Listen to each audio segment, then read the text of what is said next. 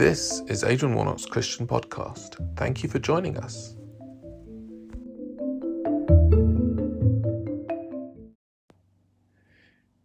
Okay, hi there everyone. I might just give it a second to see if anyone joins. Although I often find that more people watch these kind of things after they've been shared.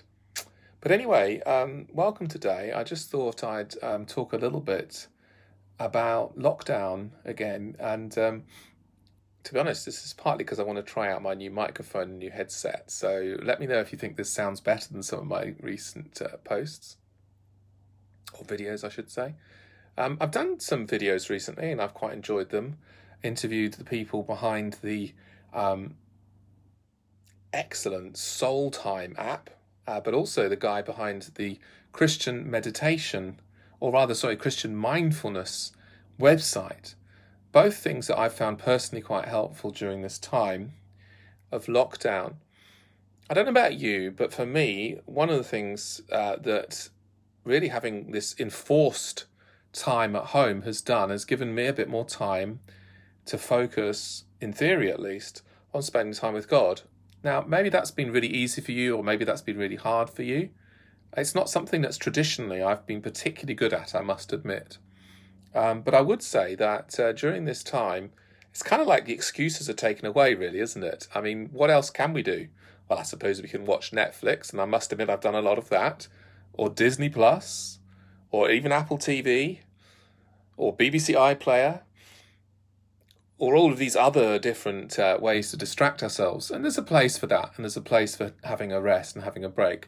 But there's also surely a place for, upping our content, if you like, of God stuff. And I've certainly tried to do that, not just by watching the online services. And did you know, by the way, that 1 in 4 British people have attended an online service since the lockdown?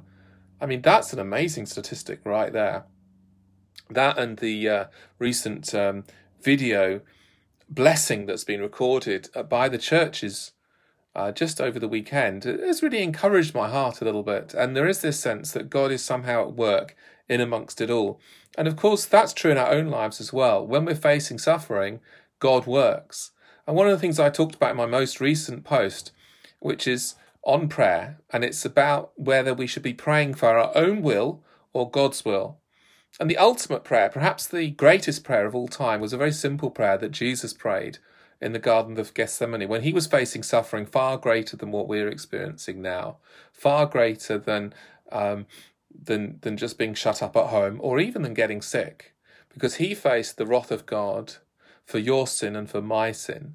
He faced being separated from God for eternity, well, not for eternity, but as an eternal feeling, if you like, on that cross, taking our eternal punishment in a moment, the intensity of that moment. And as he looked at that moment that was still to come, everything within his mind and within his body cried out, I don't want to do this. I don't want to do this. And maybe that's how you're feeling right now. I don't want to be at home. I want to be out doing things. I don't want to be sick. I certainly don't want to be suffering. And if, of course, you've experienced the sorrow of loss at this time, then you will be grieving and saying, I don't want to be grieving. And yet, somehow in the midst of it all, Jesus knew that his suffering would be worked out for our ultimate good. And actually your suffering in some mysterious way, as R.T. Kendall highlighted in a sermon at Jubilee Church just before the lockdown started, actually we can somehow make up what's lacking in Jesus' suffering. Our suffering can somehow bless others through what God does in us and through us as a result of suffering. And so, brothers and sisters, I would encourage you, and I don't want to spend long in this video, but I would encourage you, maybe have a look at what I wrote today.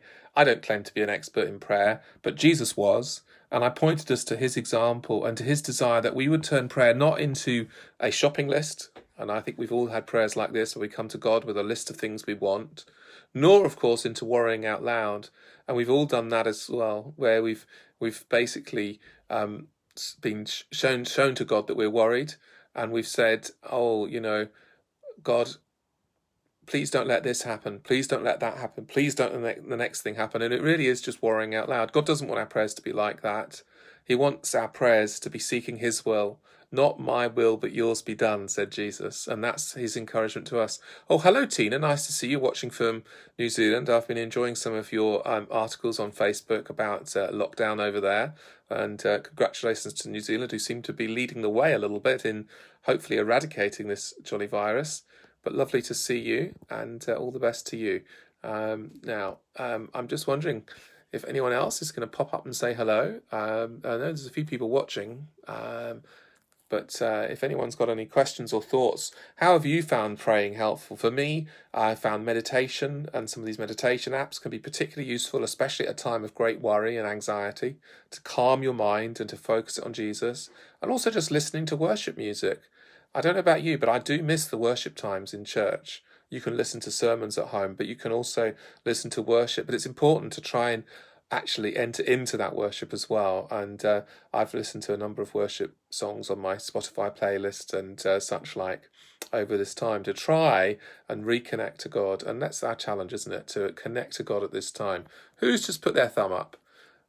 Who's got a question for me or comment? What have you found helpful in seeking God at this time? If you can't think of anything to say right now as you're watching this, maybe in the comments section below here on Facebook or wherever you're following on this, you might be able to add some thoughts and some suggestions about our prayer times at this time, when we must be praying that God has his will done in our lives and through our lives, even at this time when we're locked down. Well, thanks everybody, and I think on that I will leave it. Don't want to make this too long. I know you've got loads of other things to watch on Facebook, I'm quite sure.